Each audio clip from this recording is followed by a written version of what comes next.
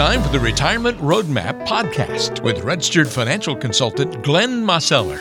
Thanks for joining us on the Retirement Roadmap today. Walter Storholt here with you alongside Glenn Mosseller, and we're excited to tackle the pre-flight checklist of retirement on today's podcast. Before you taxi down retirement's runway, you've got to make sure that you complete what we like to call the pre-flight financial checklist. And this is the same concept, Glenn, of like a pilot. Before they take off, they've got a huge list of things that they've got to make sure is right before their flight. I mean, they're checking, multiple pages of checking boxes, one after another. I think we can all kind of visualize that pre-flight checklist that a pilot's going to do, right? Oh, absolutely, Walter. No doubt about it.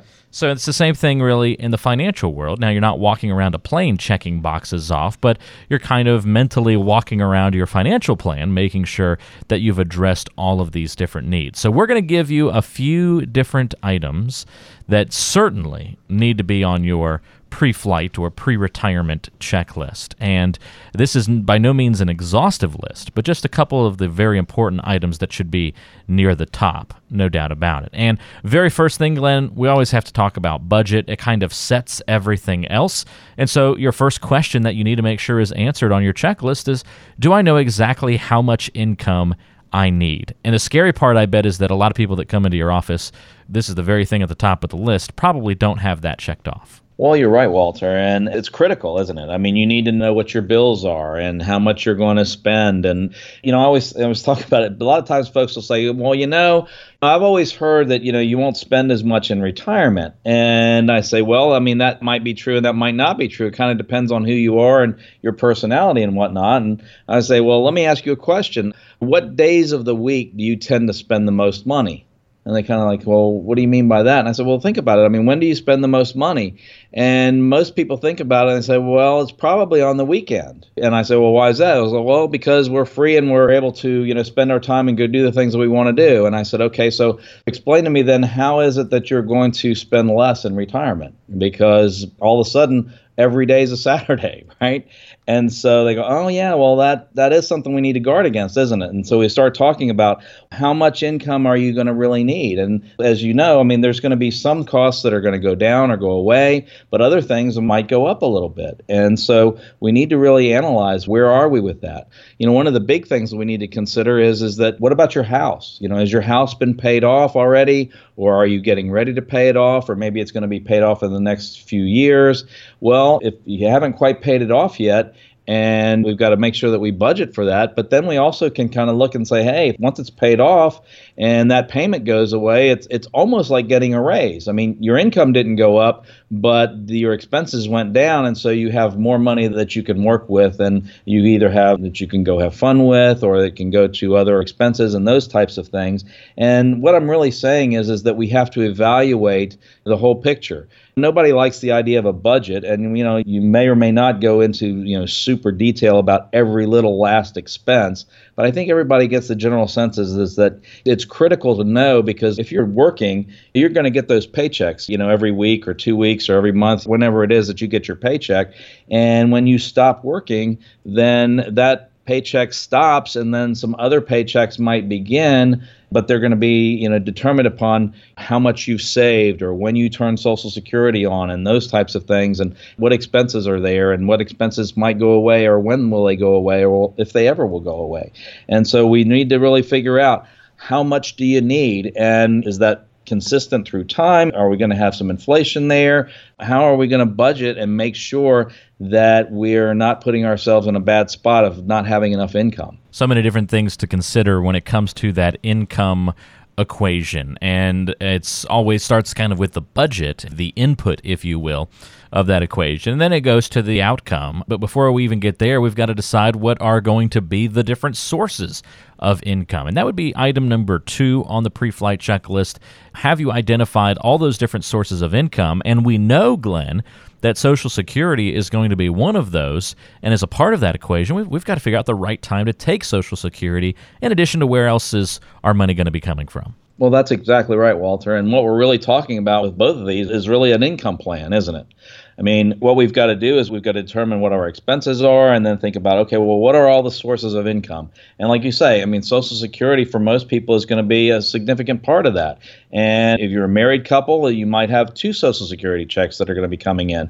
And the question is, are you going to start them about the same time? Is one going to start sooner than the other? Or are you going to delay and possibly maybe work a little longer, or maybe just, work part-time to be able to delay it so that your checks can be bigger? Possibly you have other money saved into retirement accounts, maybe IRAs, 401ks, or maybe it's other types of savings. Maybe it's just a regular after-tax brokerage account or savings account, or maybe you might have rental properties. Different people are going to be in different places, and they're going to have different assets and resources to draw from. And the key question is, well, what are all those sources? Let's identify them, number one. And then number two, what's going to be the most logical way for us to start tapping into those resources and those streams of income, not only in terms of how much they're going to provide us in income and when, but we also need to start thinking about the taxes and the tax implications of the different income streams, because they're not all treated the same. And that's something at least that we need to be thinking about as we're retiring, because when you're working, I mean, for the most part, most people's income is coming in from their wages, and they might have a little here, a little there, maybe some interest or a few dividends or something like that. But everything is kind of getting treated as ordinary income with wages. But that's not necessarily the case with all the streams of income in retirement. When you're drawing from this account or that account or from Social Security or a pension.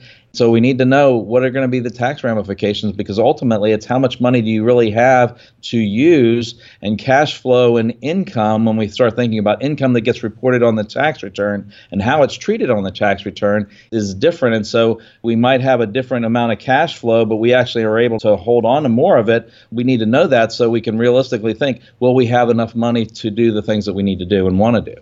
All important things to consider. And so get that income part of the equation certainly figured out, and then everything else can fall in line behind it. Speaking of those things that can fall in line behind it, other items on that pre-flight or pre-retirement checklist should be addressing longevity risk. And have you asked yourself, do you have a plan that's going to help you not outlive your money? And at the same time, is it going to be able to handle market volatility? And if you can't check that box off, well, just like a pilot not being ready to take flight, you're not ready for retirement either.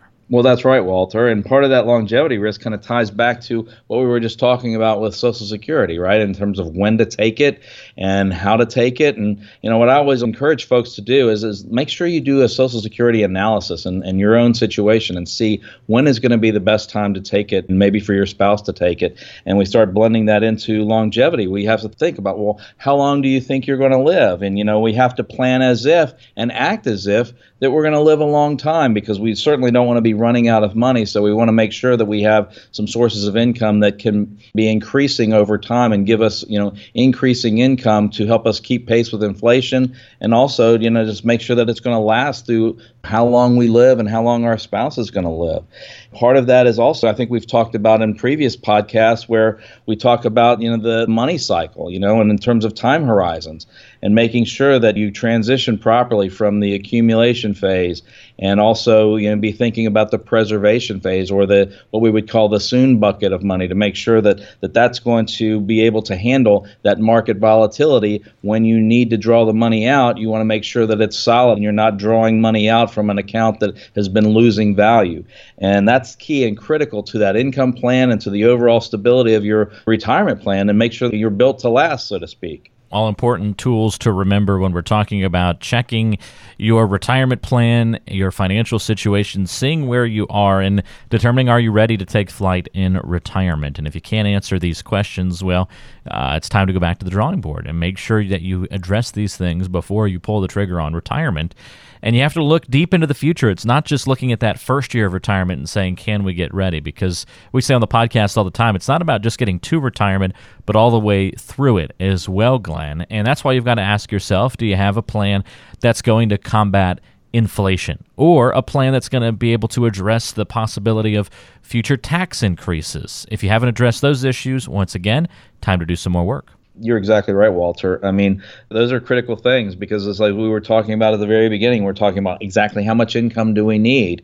We're talking about, with inflation and potential taxes in the future, Well, those are things that increase expenses, aren't they? When we're thinking about that, we've got to really not only have an income plan and a retirement plan, but we have to have some tax planning go along the way, because most people are going to have several different places that they're going to draw money from, and we want to look at, well, how do we have that tax efficiency? And so that's where we get into the holistic plan of looking at how this aspect of your finances and versus another, or how they work together. And, can you have unintended consequences by doing things in one order versus another? And obviously the answer is yes. I mean, it doesn't take too long if you ask around and you talk to different folks about, did they have some unexpected taxes come along the way? And almost always you'll have folks say, yeah, I wasn't anticipating this because of that. And that's where, getting really good coaching and working through it and making sure that you're working with somebody who can help you with the tax implications of things. I mean, there's a lot of folks out there who are advisors. They don't really, work within the tax realm. They maybe work with particular types of accounts and managing a particular amount of money and so forth. But again, it ultimately comes down to how much money do you get to keep and utilize.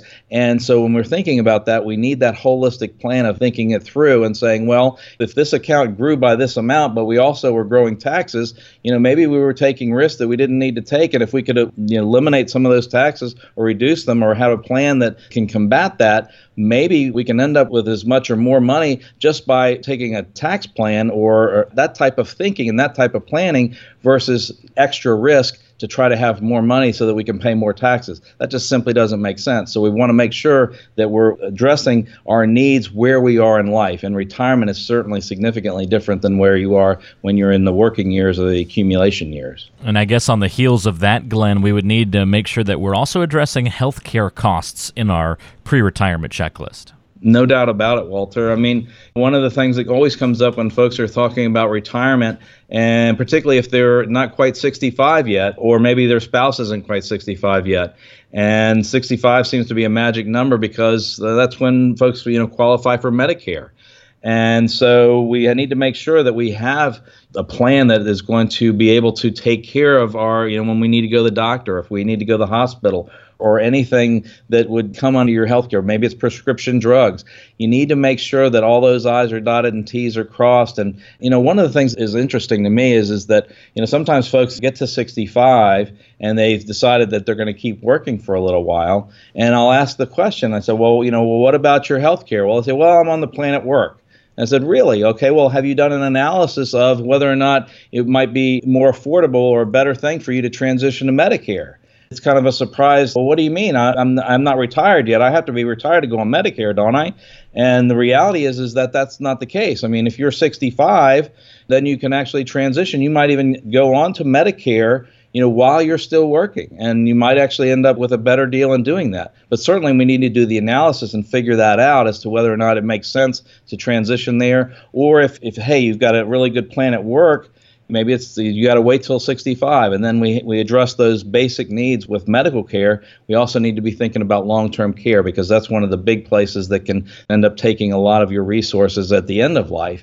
And we need to make sure that we hedge those risks and have a plan to manage anything that can kind of come along the way, whether it's health care, long-term care, and anything in that medical realm. Always important to remember all of the little nuances make a big difference in the ultimate outcome of your financial plan. All these things combined together will tell you if you're ready for retirement or not. And last but not least, at least for our podcast here today, Glenn, is do you have your legacy plan nailed down? So we're not only thinking to retirement and through retirement, but even beyond at this point. Well, that's right, Walter. And this is one of those things where, I always have that conversation with folks when we're sitting down and we're chatting about, what about your legacy plan? And they say, well, what do you mean? It's like, well, what you're planning to leave behind and whatnot. And sometimes folks have very specific, I want to make sure that this goes to this person and this goes to that person. Or they might say, well, we're going to utilize our resources because we've saved it for retirement. And if there's anything left over, then that's going to be what's passed on. And everybody has different ideas about what their legacy plan is going to be. And there's no really right or wrong answers. But what you do want to make sure is that you're having a plan that serves what you want to see happen. Make sure that is actually what happens, and the people that you care about end up with the money rather than making some mistake or ending up with unnecessary taxes that end up sending more money to Uncle Sam and having them be one of your bigger beneficiaries, or as we were talking about before with long-term care. I have yet to meet anybody who wants Uncle Sam or the nursing home to be one of their biggest beneficiaries and end up with lots and lots of their money. So we need to think about how are we going to plan for that. And one of the most important things in terms of legacy planning that most people leave out of the equation is that what about a surviving spouse?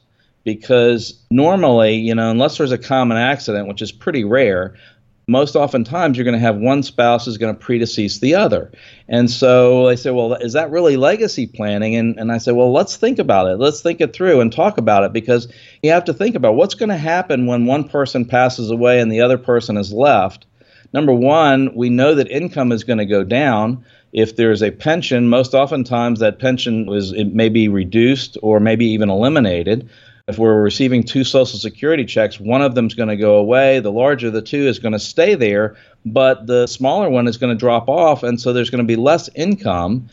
And then to kind of add insult to injury, what ends up happening with the tax code? Well, now all of a sudden you're no longer a married couple filing jointly. You become a single person, so you're going to have less deductions in terms of the standard deduction. You're only going to have one exemption, so those are cut in half. And then what ends up happening is that you go into the next tax brackets that much faster because those are cut in half.